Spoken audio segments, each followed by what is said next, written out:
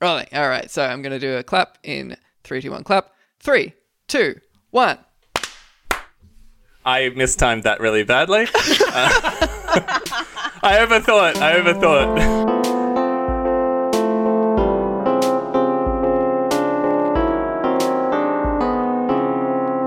You're listening to Not Good Enough, an inadequate response to inadequate responses. I'm Tom McLean. I'm Tom Lang. And I'm Evie. And we got Isaac, as usual, in our headphones, keeping us factual, keeping us honest. And Mitch Alexander, unfortunately, is out on assignment today. But in his stead, we've managed to score Zach from Ozpol Snack Pod. G'day, Zach. Hey, thanks so much for having me on. This is my first ever guest spot on another podcast, so thank you very much for the opportunity. Oh, you're so welcome. It's great to have you. Make sure you try and speak over us as much as you can, because it's not easy. We're very loud and obnoxious. And normally I only have to compete with one other co-host, so I am going to have to try 300% harder. No, this is the battle of getting in your riff in first. Quickest riff on the pod.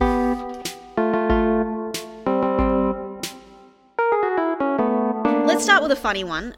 This is just an excuse for me to talk about Scott Morrison's weird bleach job. What's up with that? Boys don't know about toner as a boy who has gone bleached before. Yeah, we did. I just didn't know. Get some purple shampoo. Fuck. It changed my life, honestly, when I learned about it.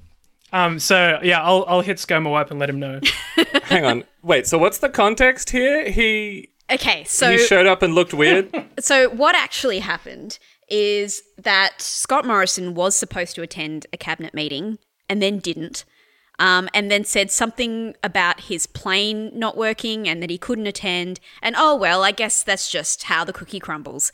And then literally within 24 hours, multiple people have verified that, oh, of course, he's got like 5 different planes. There's no reason why he couldn't get on a plane and make it to Canberra. There was also people talking about, like, why didn't you just call in? Yeah, we're in the middle of a pandemic. And he had some line about, like, there's no secure line. And he's like, aren't you in Townsville? Isn't there a military base around the corner? Aren't there You're so the many Prime places? Minister? You have a laptop? Don't you have a secure mobile phone? Like, and everyone in, like, you know, since March has been on Zoom phone calls, and the Prime Minister hasn't found a way to do a secure Zoom call with his constituents or with his other co-workers. So weird. I mean, it's great to be able to opt out of ever doing a Zoom call. And if I was like the boss of the country, I'd be like, you know what? Nah, I'm just. Cameras off, everybody. Exactly. Yeah, exactly. Hang on. So was there just a meeting and he just didn't show up? Yeah, it's like their regular cabinet meetings. He called ahead. He didn't just no-show. Okay. No, I think it was a national cabinet meting. Not It was like, national cabinet. Yeah, as in like the corona response cabinet. How did he call ahead? It's like, I'm going into a tunnel. Just popping onto the Zoom call to be like, hey guys, sorry, just popping in here to say I couldn't figure out Zoom, so I can't make the meeting. My connection's real dodgy. Hangs up in one click. He knows fucking how to do it.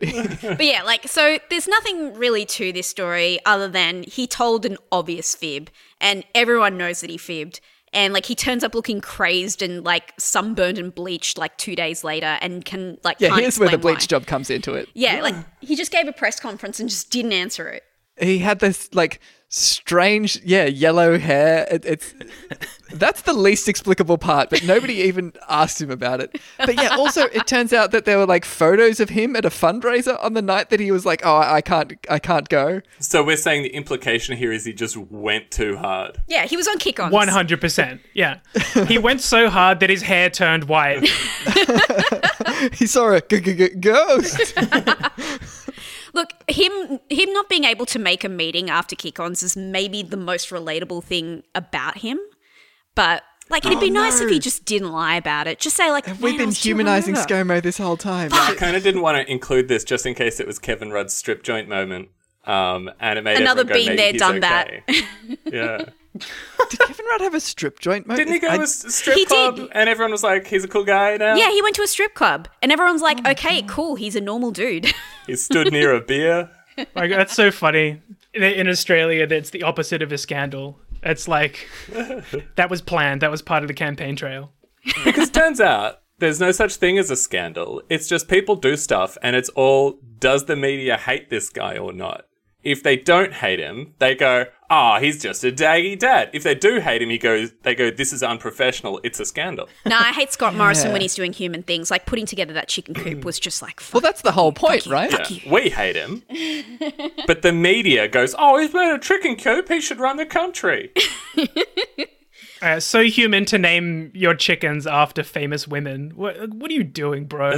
Fucking hell. For more information on that story, see our episode, what was it, episode 40? I want to say it was 40-ish. Just check out a couple of our episodes. More information about the chicken scandal, Chickengate. Farmgate. This is just like emblematic of a larger issue. Without extrapolating too much, that no one will ask Scott Morrison about his bad dye job and say, dude, why did you get a bad dye job? Yeah, I mean, it's quite literally the Emperor's New Clothes, right? Is Scott Morrison fronts up to a press conference with bright yellow hair and not a single person is like, why is your hair yellow? It doesn't come up. Hashtag this is not journalism. Yeah, this is the problem with Canberra journalists. They don't know enough about hair. I'm like, I don't even understand why Scott Morrison, and I'm not a Canberra journalist, so I don't have to, but I don't understand why he would bleach his hair. Isn't his hair already like whitish grey? What are you bleaching it to? Oh God, have we uncovered a thing where it turns out that Scott Morrison's actually like 28? I think you're going to say he's actually a ginger. He's dyeing his hair to look more like John Howard. Yeah. He's trying to go all the way Silver Fox, and like the roots aren't really matching up, so he's just got to go like a full head of foils instead of a half head and just tone it. Storming out of a freshly opened hairdresser. I look nothing like George Clooney. He's shaving in the bald spot. It's like completely faked because it looks, like prime ministerial. Oh, it's like how Obama went really grey towards the end of his term, and everyone's like, man, he's working so hard. His hair's gone totally grey. Oh, God. Yeah, but Scott Morrison's just been like, corona pandemic. This is going to be my ticket to the Obama Silver Fox situation. But then he's just slept like a baby every night because he has no conscience. Like, my hair's not turning white. Why?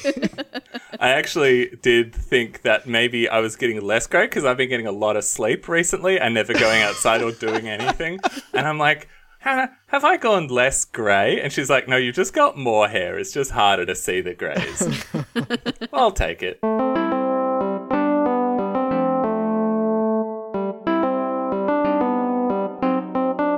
All right, now we've got a real story. Cool. Yeah, I thought this was a pretty funny story, which was that the Victorian government had basically made this plan to allow 500 horse owners to attend the horse race, the Cox Plate, which was this weekend that we're recording, that it's happening.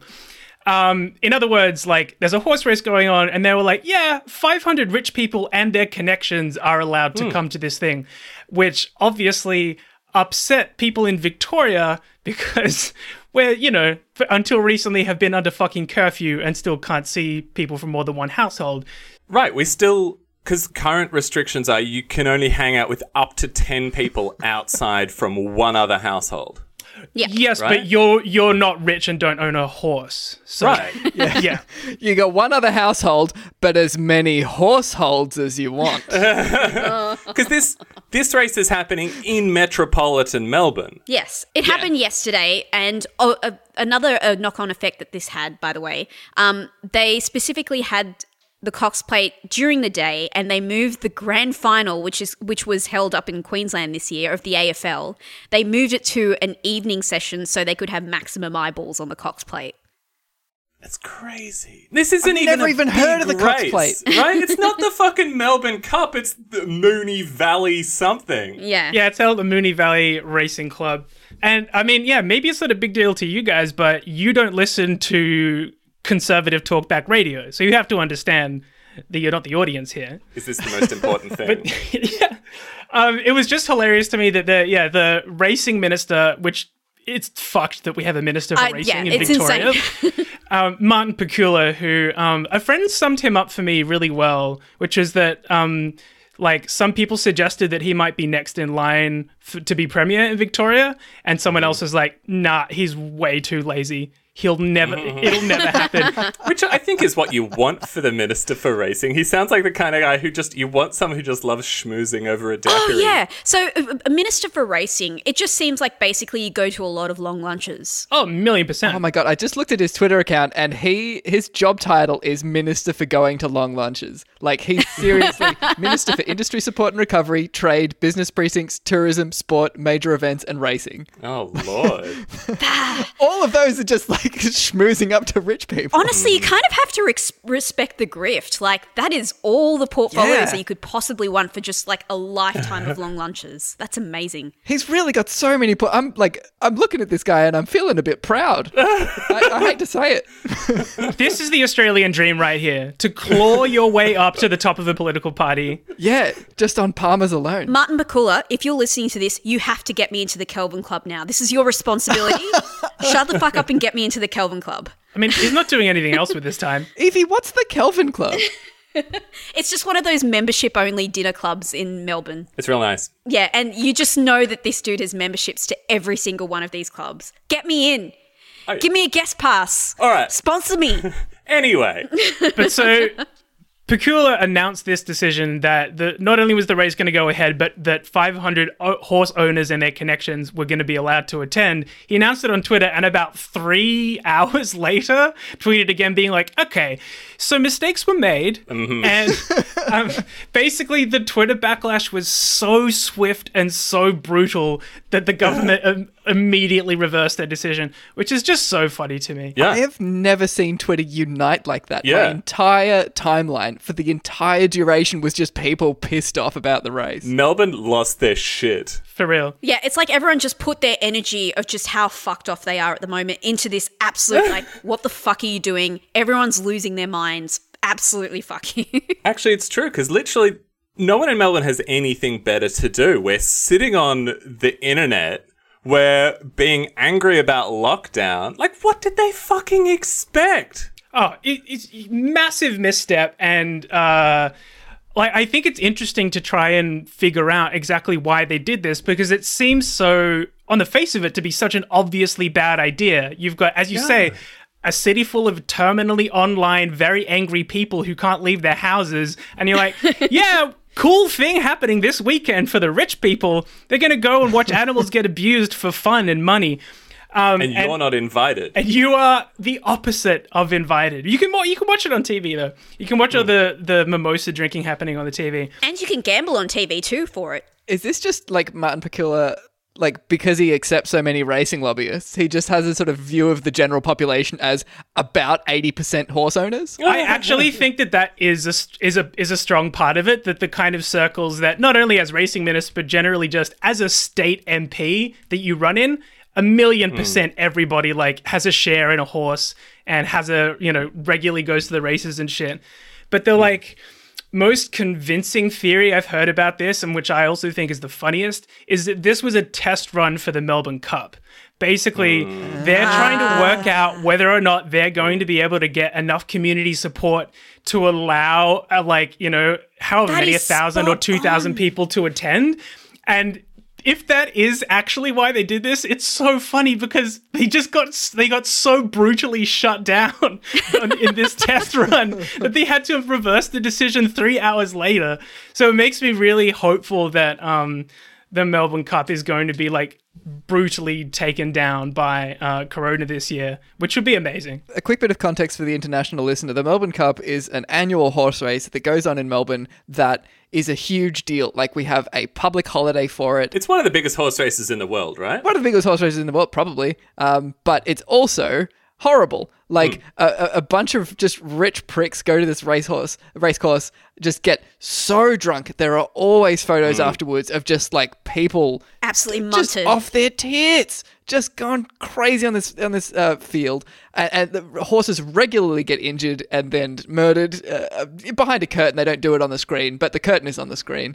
There's a lot of sort of controversy around it. There's protests against it every year as well that sort of get bigger each time, because each time people are like, why are we still can doing we have this? a public holiday for something that's not fucked, please? It's kind of pushed as like this major cultural moment. Like, it's in all of the newspapers. Every primary school has bloody a pretend horse race tipping. Yeah. Oh my God, primary competition. schools do this. They did this. So I grew up in Yeah. Sydney. I only moved to Melbourne like about 10 years ago. But in Sydney, they like in my primary school, they still had like, everyone rips off the slip from the paper and they put it into a hat and you bet 20 cents, which is fucking, don't teach your kids gambling. What the fuck? Oh, no. Evie, come on. Australians love a punt. Yeah, we love a punt. We love putting our pocket money in for horses for some reason, but they can't explain to children why. I mean, I think kids can understand the concept of a race, but they just don't tell them about all of the horses that die. And yeah, so it's a big thing in Australia, but take that big thing of it being in Australia and it's like, a nationwide event. The race that stops the nation is the line that's used to advertise it. And amplify that by 1 million if you actually live in Melbourne. It's insane. Like there's betting ads all over the place. Like that's what's so weird about this year. Usually at this time of year, at the start of October, I'd start I'd be going to the train station in the morning and it would just be covered with Ladbrokes, Betfair, all those ads. Oh, yeah. And that's the thing. I think it's the horse racing thing is entirely pushed from the top.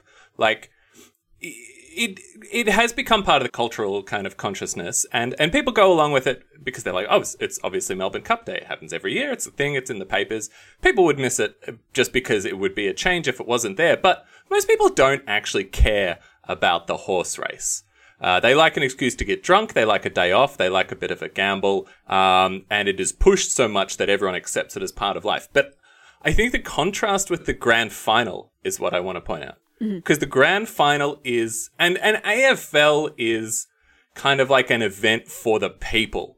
Like in Melbourne, everyone loves the footy. And I say everyone, I don't give a shit about it, but most people love the footy. I care. Evie's the jock of the pod.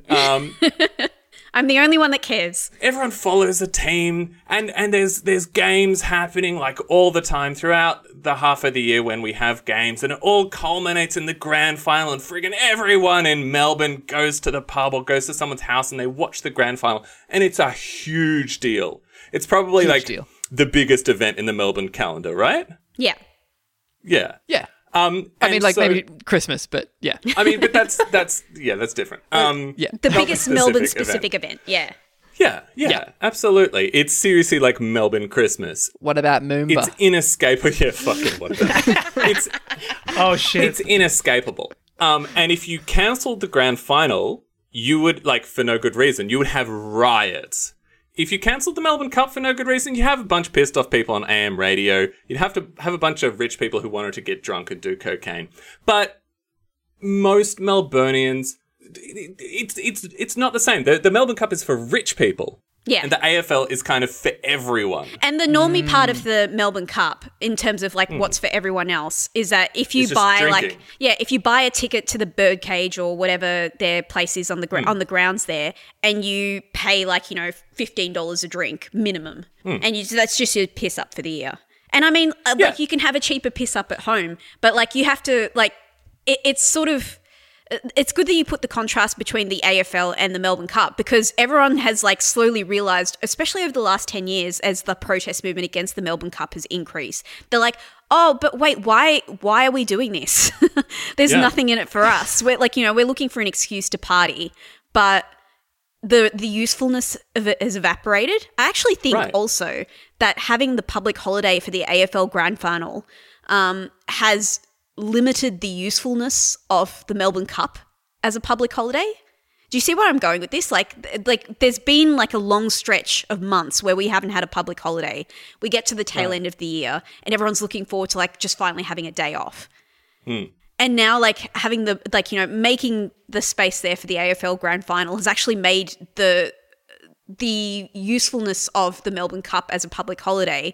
It's kind of like, oh, okay, we've just got another one. And also, what are we doing it for again? I would say the public holiday is the only part of Melbourne Cup that I support. Yeah. Yeah, just keep it a public holiday. Keep it a public holiday. There's a great reason to party at the end of the year. We made it to the end of the year. I don't know if I'm on board with criticising the public holiday. No. I'm not criticising the public holiday. I'm just criticising the fact that, it is basically being used as an anchor point for the end of the year. That everyone just sort of looks forward to, the Melbourne Cup Day. I always make this joke that when you're in Melbourne, Melbourne Cup Day is the point where everyone stops giving a shit at work.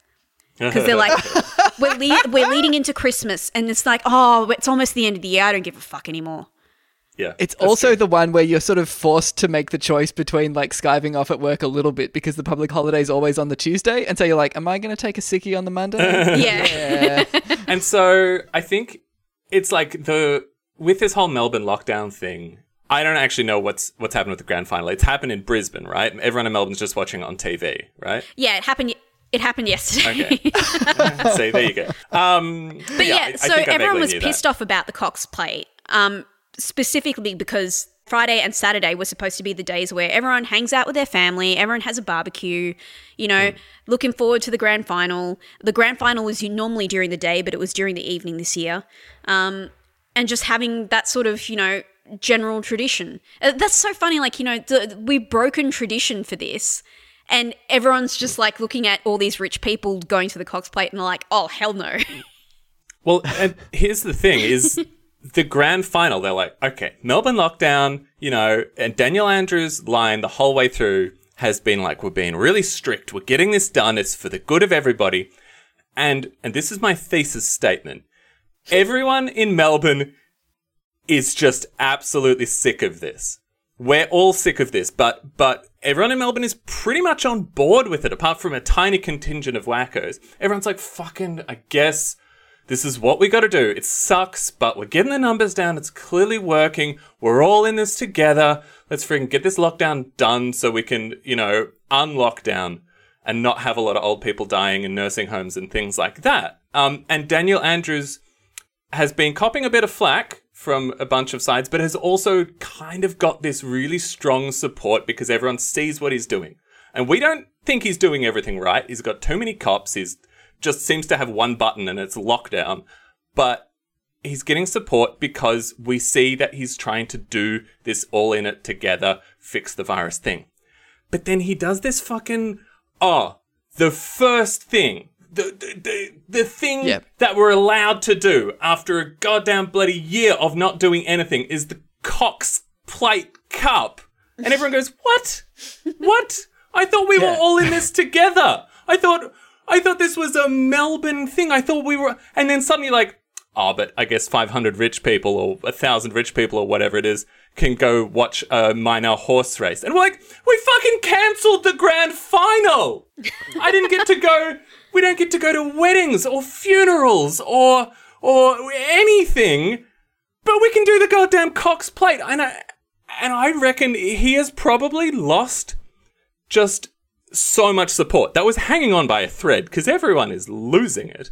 And he's just gone, how can I throw away as much public goodwill as possible in one fell swoop? And he's fucking done it. He's just, I don't get it. It's wild that he's like, how can I throw away as much public support as possible? I know, I'll reopen Victoria to onshore gas drilling. No, that's fine. We're all cool with that, but don't you have that fucking horse race, Dan Andrews? Because if he had a horse race and then he was like, this horse race marks the reopening of Melbourne, and you can all go do stuff, that he might get away with that. But he said, this horse race is happening. Also, we're not easing restrictions yet. We're down to an average of 5, and I said we would ease restrictions then, but we're still not.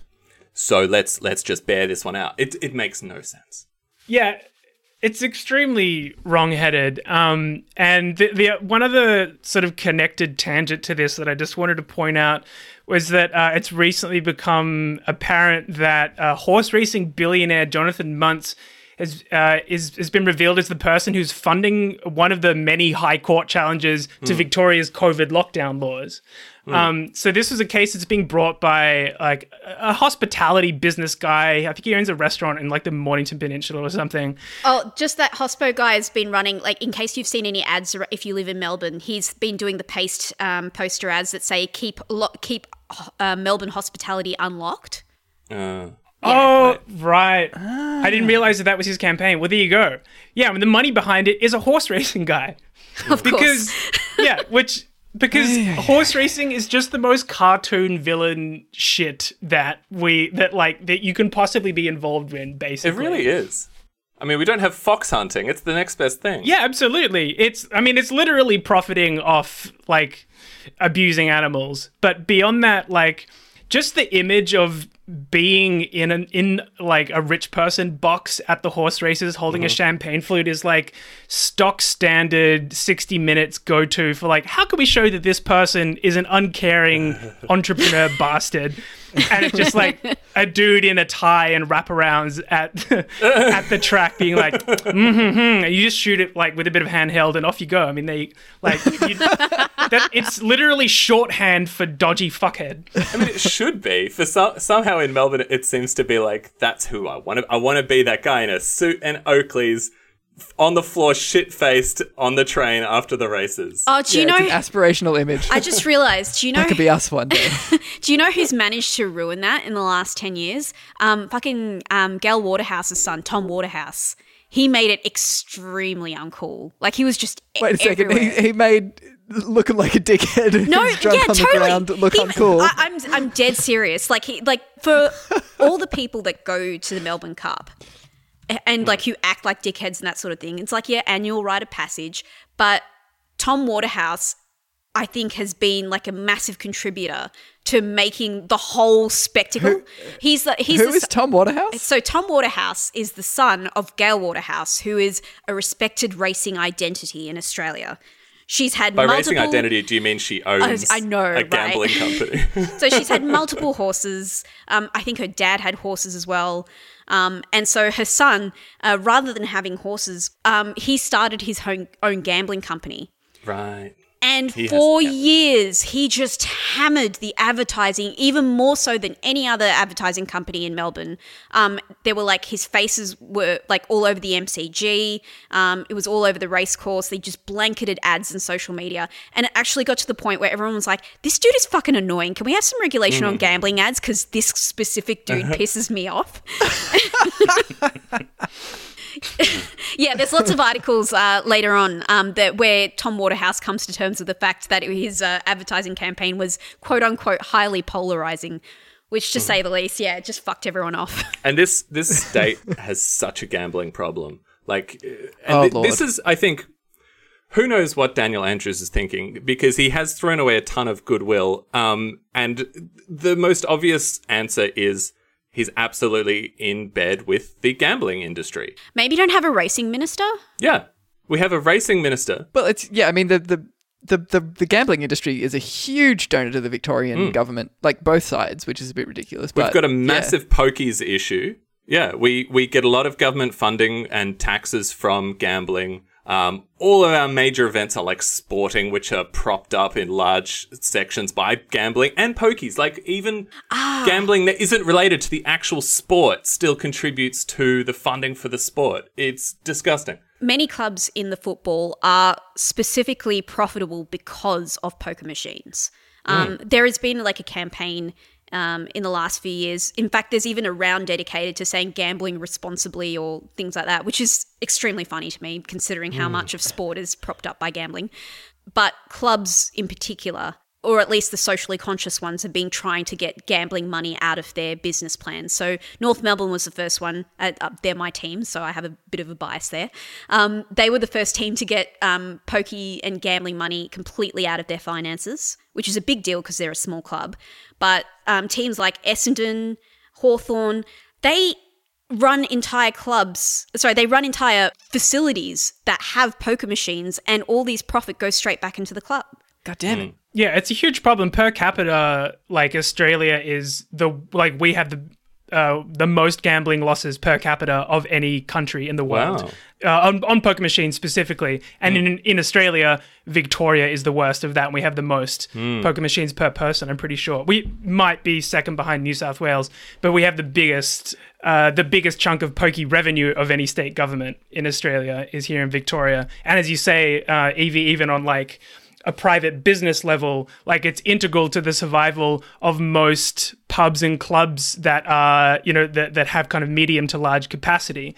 And so there's this enormous social problem with, people on low incomes basically being bled dry by this parasitic industry. But big business and government are both so reliant on the revenue from those machines that it's basically impossible to like extract poker machines from their business models. But it's very cool to hear about some clubs attempting to do it. It's like a long-term business strategy to get. Yeah, I think that's the thing that you got to say is if you go for anyone other than North Melbourne or the Western Bulldogs, then you're a scab, right? That's the line. Who do you support? Oh, the friggin' Hawthorn tapeworms. Hawthorn has Jeff Kennett as their club president as well. So fuck Hawthorn. Mascot. Oh my god, am I turning into a football supporter? I'm just hating all these teams out of spite. You can hate as many teams as you want. You've got to actually back a team to be a supporter. Go North Melbourne. Just informing the non-jocks on this podcast as well. Eddie Maguire owns Collingwood, and David Koch is the president of Port Adelaide. Just putting some names out there for teams that you shouldn't support. Speaking of cartoon villain shit, owning an AFL club has got to be pretty up there in Australia. I think did we mention though, and this is the wild thing, is they stepped back doing the Cox Plate party thing. Now they're not going to have a big, booze up for all the owners and all the owners as, connections, to use the technical term. Connections, i.e. politicians. They're still doing the race. Yeah, the race still happened. 750 trainers and jockeys, yeah. Even though no one can go, no one can witness these horses, the horses must still die. Because we have bred these horses for one purpose and one purpose only, and that is to be run and to die for our profit. And if you don't run the horse, then I don't know how much it costs to bloody raise a racehorse. I'm sure it's a shitload of money. I've put a shitload of my dad's money into this racehorse. And if it does not die, I'm going to have stern words with my dad, and he's going to have stern words with Daniel Andrews. So the horses must die. Is there going to be a thing where we're going to successfully eradicate the horse racing industry in Melbourne, in 5 years' time or something, and then suddenly it becomes really fashionable to own a rescue horse?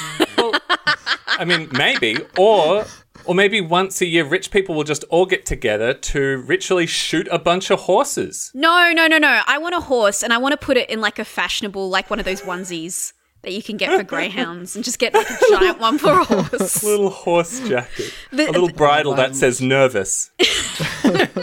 Trotting down the street in North Carlton, latte in the other hand. This is Jeremy. He's a rescue. A lot of Instagrams, just horses on couches with captions say, "My precious long boy." Sorry, is this an off-lead horse park? This is a beautiful dream. I love this because the reality is that they're all going to get shot. Sorry, I shouldn't have said that. No, I mean, let's not shy away from the harsh realities. Oh, boy. And you know what? You've got that Daryl Braithwaite song all queued up. Perfect.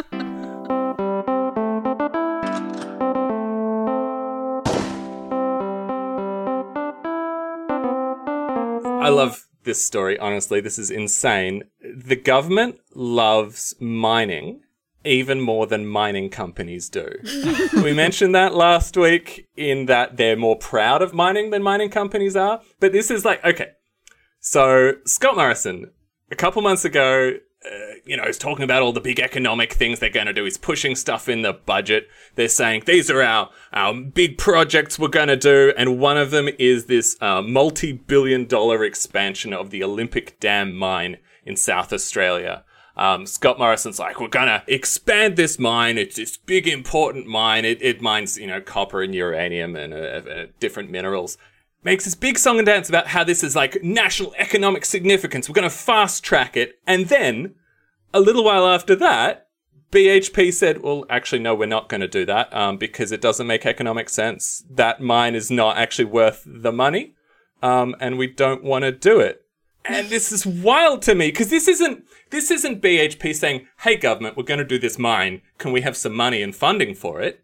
This is the government saying, BHP is going to do this mine. And BHP says, what? No, we're not. Yeah, we were thinking about doing the mine, but... it's just... Yeah, it's a major project of national economic significance, BHP. Right? It's got to be done. It's so weird to me because it's who is this for? Who are they pandering to? Because obviously the economic rationale isn't there. And it's not like jobs and growth either, because we know that new mines employ, unexpanded mines employ very few people. But it's like, surely this is aimed at just like shoring up support from the mining lobby because that's your entire job as a Liberal government. But then the mining lobby's like, nah. It's like you're sucking up to someone so hard that you've just completely surpassed anything that like they don't even want to be associated with you anymore. They're like, this is getting weird, man. I think it just gets into pure politics. He's just gone, mining good, economy good, we've got to say we're doing stuff. He's constantly making announcements for funding and projects, and he doesn't actually give a shit whether or not they happen, and they often don't. Yeah, the announcement, the allure of the announcement. Exactly, he loves an announcement. BHP learned this expansion was on the major project list when he made the announcement. I love that. Oh my god. What I want to know is, God. I would love to know, so BHP decided that this project didn't make economic sense. They'd probably done like the exploration. They'd probably like taken some tests of what's available there and decided, nah, it's not for us. Well, it was an expansion of an existing It's mine. an expansion of existing mine.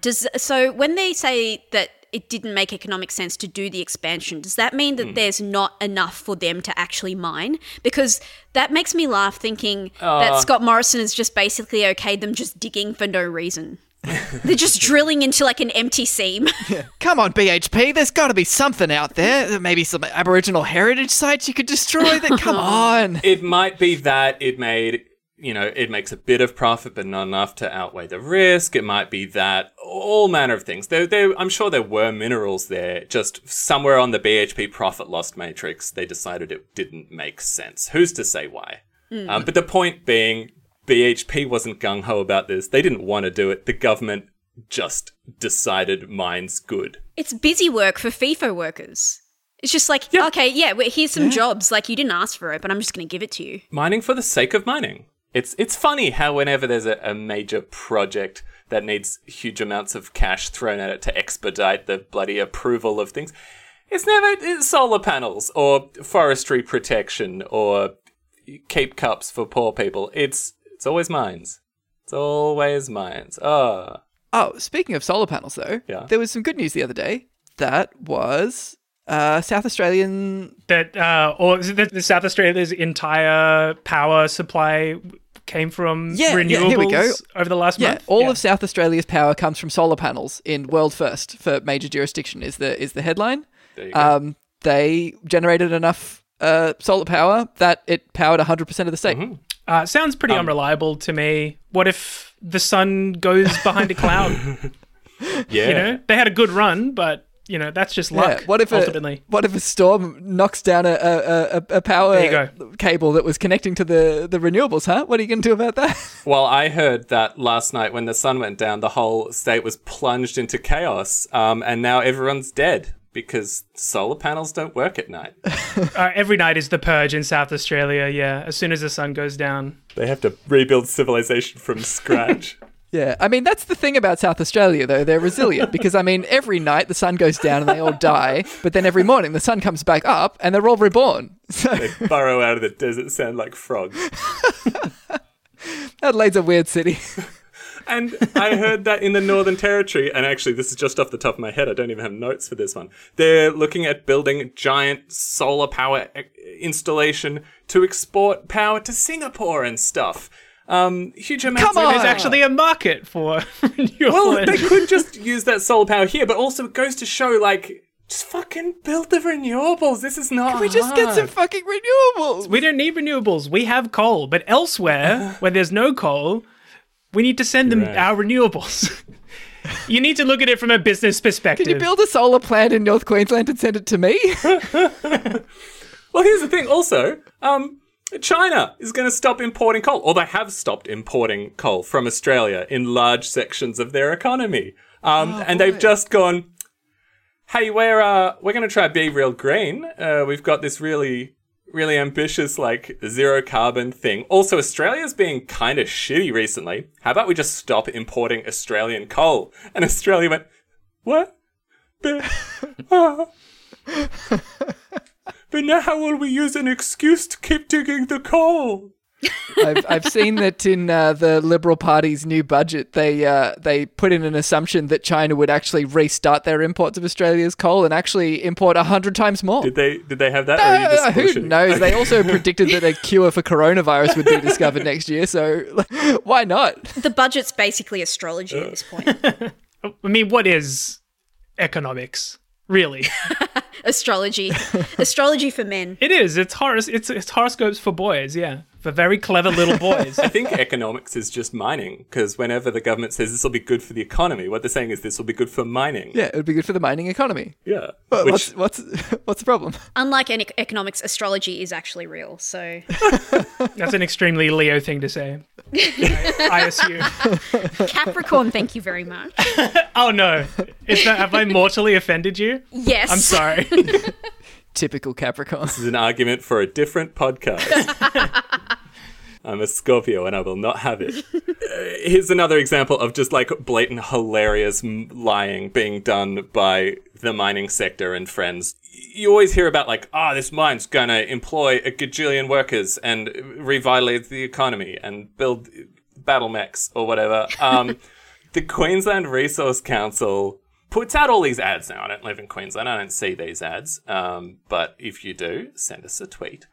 Claiming things like, the Queensland Resource Council members, which are mines and resource industries, employ more than 370,000 workers. Wow, that seems like a lot.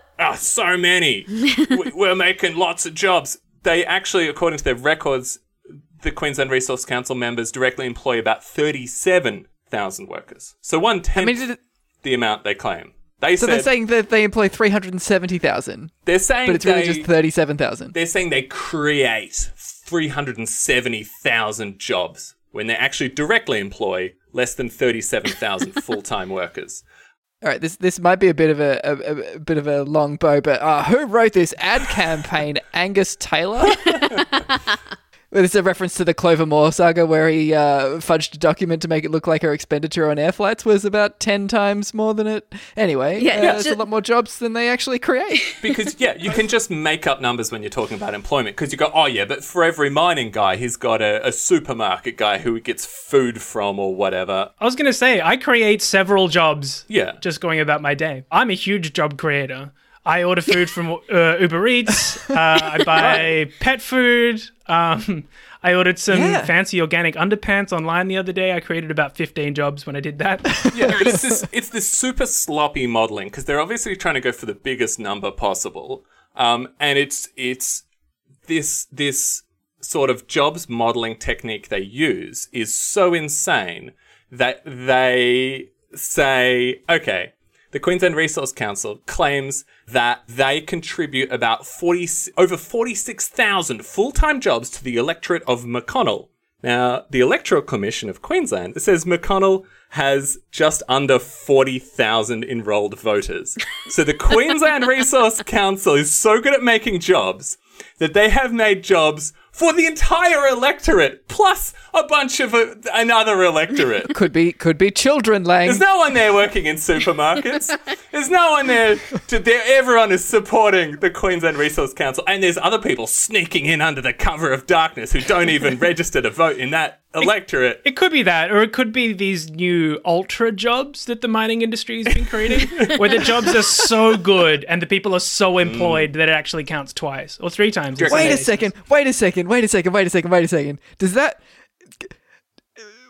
If they pay a CEO 100 times the Australian median wage, are they counting that as 100 jobs? Is that what they're doing? Boone, you just got fucking employed by the Resources Council, my friend. That's the kind of blue sky thinking we need. Those figures are going straight to Liberal Party headquarters. They're going on Scott Morrison's next press release.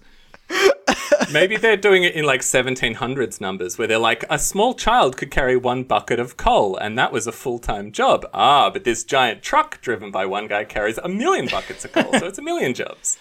I love the idea. We pay people enough money to support 370,000 humans to live. We just only give that to 37,000 people. Well, exactly. And that's the thing. If you have a good mining job, it is probably a pretty good job. They're pretty union-y jobs. You know, they require a high level of expertise. You know, you can fly in and fly out and afford a jet ski and stuff.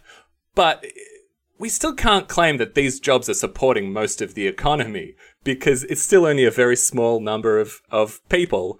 And the profits from this are all going to these people who own the bloody mines. So, and of course, the taxpayers are paying for subsidies to all of these mining industries as fast as they can. But what I love here is that the economist that is looking at this modelling from the Australian Bureau of Statistics, he says, if we applied this model to the rest of the Queensland economy, we would say the Queensland economy employs about 10 million people. But Australia's total workforce is about 12 million people. So I guess just 90% of Australia works for the Queensland economy, and most of the Queensland economy is in the resources sector. We just don't know it. I mean, that is quite accurately how the government sees Australia, though, that we are a life support system for the mining industry, basically. Oh my God, you're totally right. Yeah, I mean, if you pull at the thread long enough, the Australian leftist podcasting industry is propping up Queensland coal. That's one of the pillars. We pay taxes. Our taxes go to the mining sector. That makes sense. So we were talking about sport earlier on, and as the jock of the podcast, this particular piece of news really pleased me a lot. The AFL has cut its ties with Rio Tinto. Well, hey. Now, what kind of ties did the AFL had with Rio Tinto, you may ask? Well, they've had... I do ask. We're here, Evie. We can ask that. The AFL has had been a major sponsor of Indigenous pathway programs into the AFL. So they fund 3 Indigenous football programs and also lots of Indigenous player sponsorships. Oh, that's nice. Well, that's always good. So all of this seems really great, aside from the fact that they are also a company responsible for destroying precious cultural artifacts. Yes, for pretty much blowing everything apart. Is this the same Rio Tinto that blew up the Juukan Gorge? It certainly is. Dang. It certainly is. That's embarrassing. Oh, shit. Egg on their face. So this is interesting to me because the AFL, being possibly one of, if not the biggest sporting outfit in Australia, deciding on the basis of realizing that it's culturally inappropriate to withdraw funding from a major sponsor, especially a mining company in Australia, that is huge news. And I feel like that's awesome. And I feel like it didn't really get that much coverage because this is proof that enough pressure to turn the tide on having these kind of sponsors out of sports and out of cultural significance, it works. And so was this after Juukan Gorge? It was after Juukan Gorge. Okay. The head of inclusion at the AFL, Tanya Hosh, she was in consultation with Indigenous groups and leaders, and they all welcomed the decision in the end. She told news outlets that she wasn't able to comment on further details, but it has definitely come from a wider consultation process that is specifically led from the Juukan mine explosion.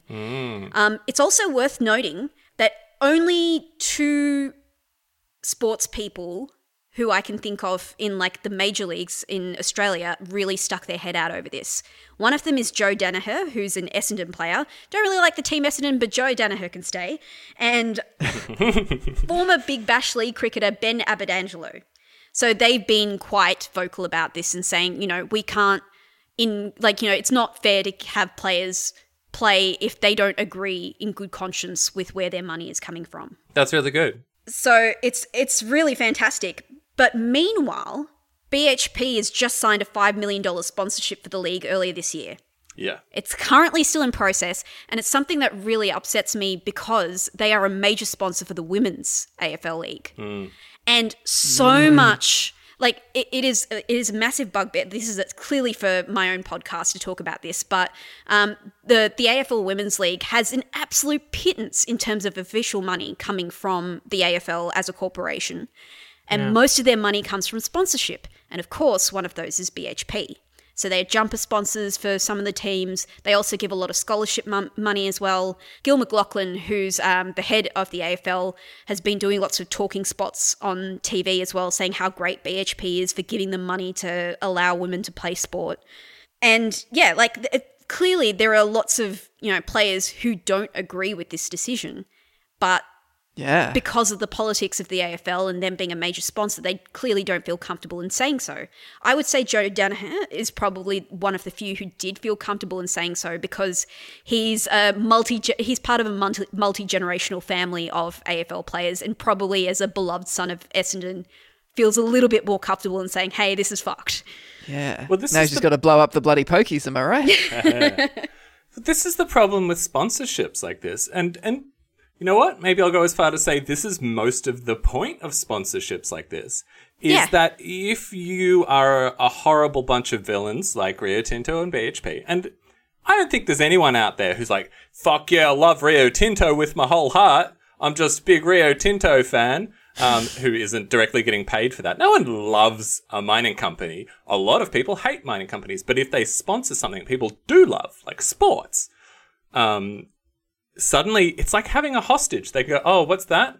Oh, the government's taxing us a bit more. I guess we won't be able to afford all this sports you love so much. Yeah. Or, oh, what's that? We can't blow up whatever we want. Oh, well, guess we'll just have to get rid of women's feminism because we sponsored that. And it's kind of like, this is that cycle of privatization. The government goes, oh, we're going to stop funding this thing, but that's okay because they're getting sponsored by big private corporation. Suddenly, big private corporation has control over something that's important to your life. Suddenly, you can't sort of criticize them because, oh, they run... And you can't speak back. Yeah, they run the hospitals, or they run the sports, or they're, running our parking lots and offshore detention centers. Nationalize everything. Nationalize sports. Nationalize sports for sure. Like, there's no reason why the AFL shouldn't be nationalised. This ties into our previous conversation about the pokies as well. It's basically has teams and players thinking that they will not exist unless they have that source of money coming through. And the smaller teams who have divested from pokies and from mining company money and what have you, like unethical investments, they prove that it's possible. But the larger teams and the AFL as a whole still conflicts with that idea, and they still take that money, and they still have that sort of threat over players and smaller clubs' heads saying, if you don't take that money, well, then where are you going to be? You're going to be in the red, you're going to be bought out, you'll be sold off. Look, Evie, if we stop mining coal in Australia, it's pretty clear people will stop wanting to watch football. Oh, absolutely. Like, I won't stop. I'll stop watching footy as soon as BHP stop sponsoring the women's team, because why would I watch women's football otherwise? We need the coal to have the football. We need it. Let's wrap it up maybe with, like, just in terms of, like, how we can, like, that's a good sort of way of influencing companies to act ethically, or... Wait, what's a good way to influence companies to act ethically? Be a member of a beloved sports family? If you're in a position of privilege, you should use it. Well, yeah, absolutely. Yeah. But also, I think when you're a part of like a club or something that's sponsored, it makes it harder to speak out. Because then it's like, oh no, what if I say something bad about our beloved sponsors? And then they're like, oh, whoops, you're fired. This is, okay, I've got a personal story. From my career, I, like a decade ago, was part of a thing called the Shell Questacon Science Circus, which is, travel around the country teaching kids about science in rural schools. Really good little enterprise. I got some experience. I got a degree. We all went out and we taught kids in Indigenous communities fun science stuff. Went out to rural schools who never get to have cool science museums, and we had this little pop-up museum and all that's really good. But the whole thing was sponsored partly by Shell. I think it was half Shell, half maybe the government and a bit of ANU and Questacon, but Questacon is a government-run museum. And I don't like to think that actually like caused much conflict of interest, because we were just talking fundamental science like physics, chemistry, how planes work, stuff like that, all that like primary school science stuff. We didn't get into things like climate change and stuff, but even so, I think if we did decide that maybe we should talk about climate change, or people wanted to ask us some questions and things, the fact that we're there with a big truck with a big Shell logo on it, colourful shirts with a big Shell logo on them, it's hard to be like, oh, we've got to stop burning fossil fuels because that's destroying the world. It's hard to do what we're doing here on the podcast where we say all fossil fuel executives must die and soon. While you've got a big Allegedly. That's just the science, McLean. I'm just saying the science. Because people will go, well, why have you got a big Shell logo on you? Clearly, you're somehow conflicted. You can't stand there on stage wearing a big Shell logo and say Shell is bad because people go, what the fuck is happening? And you might feel a bit weird and awkward about that. So that's just my little thing. Hey, Shell Questacon Science Circus, you should stop being sponsored by Shell. It's one of the sort of fundamental, tools that capitalism has to keep dissent and activism down, is that by nature of being born into this system, you are to a certain extent compromised. And it's a little bit like that webcomic that always goes around, you criticize society, yet I see you participate in it. Haha, I am very smart. But it's at some point or another, you're going to have to say, yeah, look, I may not have my nose totally clean when talking about this issue. We're talking about, I don't know, animal rights, but I still eat meat, or fossil fuels, but I still drive a car. To a certain extent, we're all compromised in one way or another. And you're just kind of going to have to accept that nobody is going to be able to speak from a position of total purity. And you need to be able to advocate for a world where we can all live more lives that are more in line with our own ethical beliefs without being oh, well, I take part in it and may benefit from these systems in some way or another. I can't criticize them. I think it's partly that. It's partly also the landlord thing where it's but this landlord, it gives you a house to live in. It's no, that landlord has taken that land, claimed it's theirs, and is now renting it back to me. They've created a position where I'm forced to accept this thing. Yeah, exactly. I think people, they take the line there's no ethical consumption under capitalism and use that as an excuse to sort of lay down their arms and say, well, this is too hard to change. But getting a major sporting event to get rid of a major sponsor, a mining sponsor in Australia, is an unfathomably huge thing. It is a lot of money, a lot of, commercial clout for them to be in the communities. It's, as you can tell, where their money was going to, which was specifically to Aboriginal programs. That was their sort of social niceties. And social license. Yeah, their social license. And does that mean that now that they've cut ties with Rio Tinto that they've got to cancel those programs?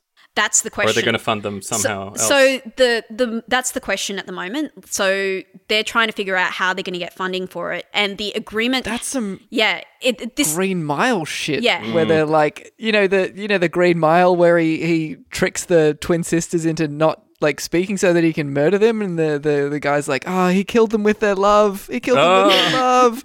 It's that where they're just you hate coal, but if you get rid of coal, suddenly your indigenous sport apprenticeship program's going to get destroyed as well. It's such and so people have to shut up about it. It's benevolent capitalism. It's well, here I am giving you money. You should be thankful for it. But it's up to us to make sure that us and our communities are in a position to say, you know what, fuck you. We don't need your money. Well, I'll give you this little crumb and you should be grateful. I think, you just got to, obviously there's no perfect way to survive under capitalism, but it's just don't take money from the mob, kind of, if you can help it. Yeah. I mean, honestly, the mob would be better to take money from in this. Yeah, they're actually genuinely involved in the local community. Also, just quietly, the AFL can definitely fund those scholarships themselves. Despite COVID or anything like that, they can definitely continue those programs. Yeah, well, you're still making a profit for your CEO. Clearly, you have money. Yeah. If they don't continue, they chose not to. The idea that something could meaningfully happen to the AFL is ridiculous. The idea that there's sort of any sequence of events that would result in Australians not wanting to watch football anymore, which is fundamentally the reason that it's happening. It's absurd. They want to take that coal money.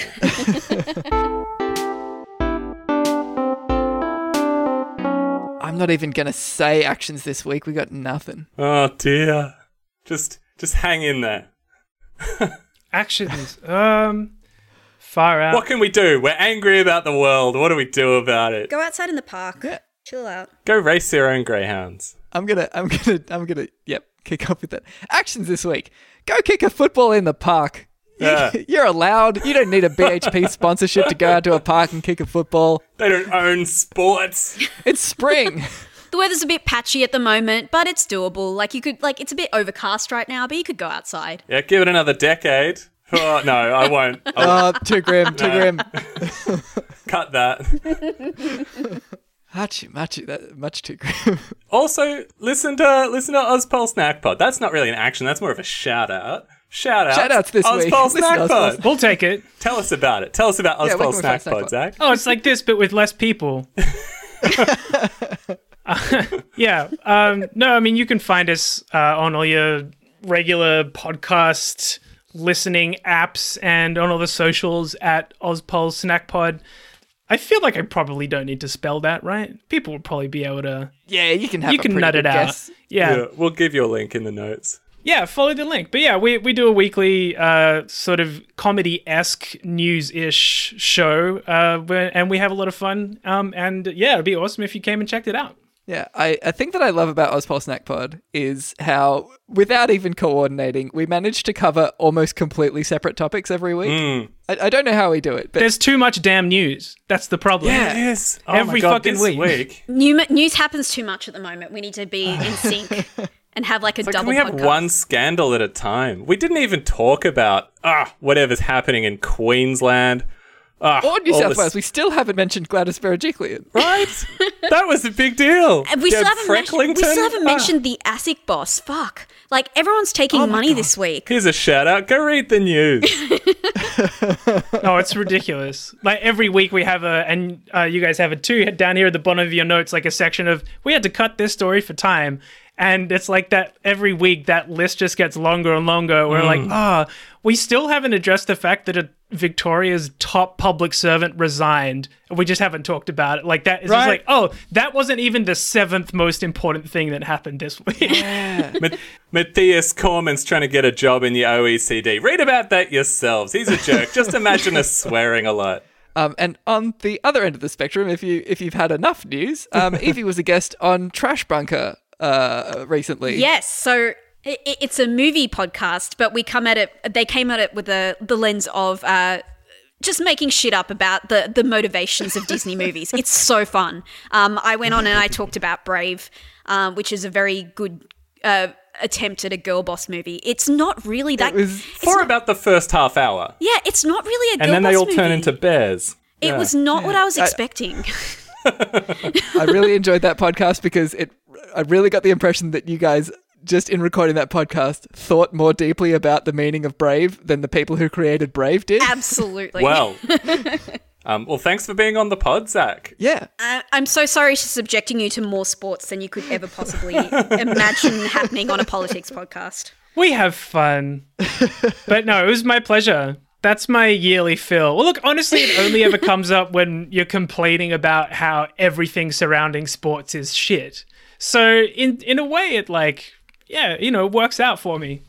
And also, I think when it comes to Melbourne sports, it is politics. Well, that's it. And politics is gambling. And I kind of didn't, not to jump back into the conversation, but when, Jump back in. there was here I go, both feet. I think it was the Wallabies this week said that they wouldn't take a knee at some sports game or another that's because right. they don't want to make a political statement. It's like, bro, how is that not a political statement? Not supporting Black Lives Matter is a political statement. But I think also, it's just kind of what we're saying before in the sense that everything is touched by capitalism. Everything is touched by the political and economic systems that we exist under. Nothing is apolitical. And so sport naturally falls into that. And I think there's this, because it's a release for most people, it's something you do in your spare time. You're like, I don't want to think about all that other shit. I literally just want to watch these lanky boys in short shorts run around the pitch and drink a beer. Don't make me think about government at the same time, which is fair. But at the end of the day, it's not apolitical. It's you're right. Sport is Everything's politics. touched. Because That is an excellent wrap up. I was going to make some joke about how, everything's political, even I'm going to take this opportunity to spend the whole next episode talking about like just indie video games because there's political stuff in there. And I was like, wait, no, they're so political. don't like you just test even us, McLean, today, we the will. developer of Caves of Qud was under like massive fire because he refused to let players play as the fascist faction because he's like, they're fascists. No, and everyone's like, my freedom of speech. Now we're going to have to put that in the notes as well. It's spelled with a Q.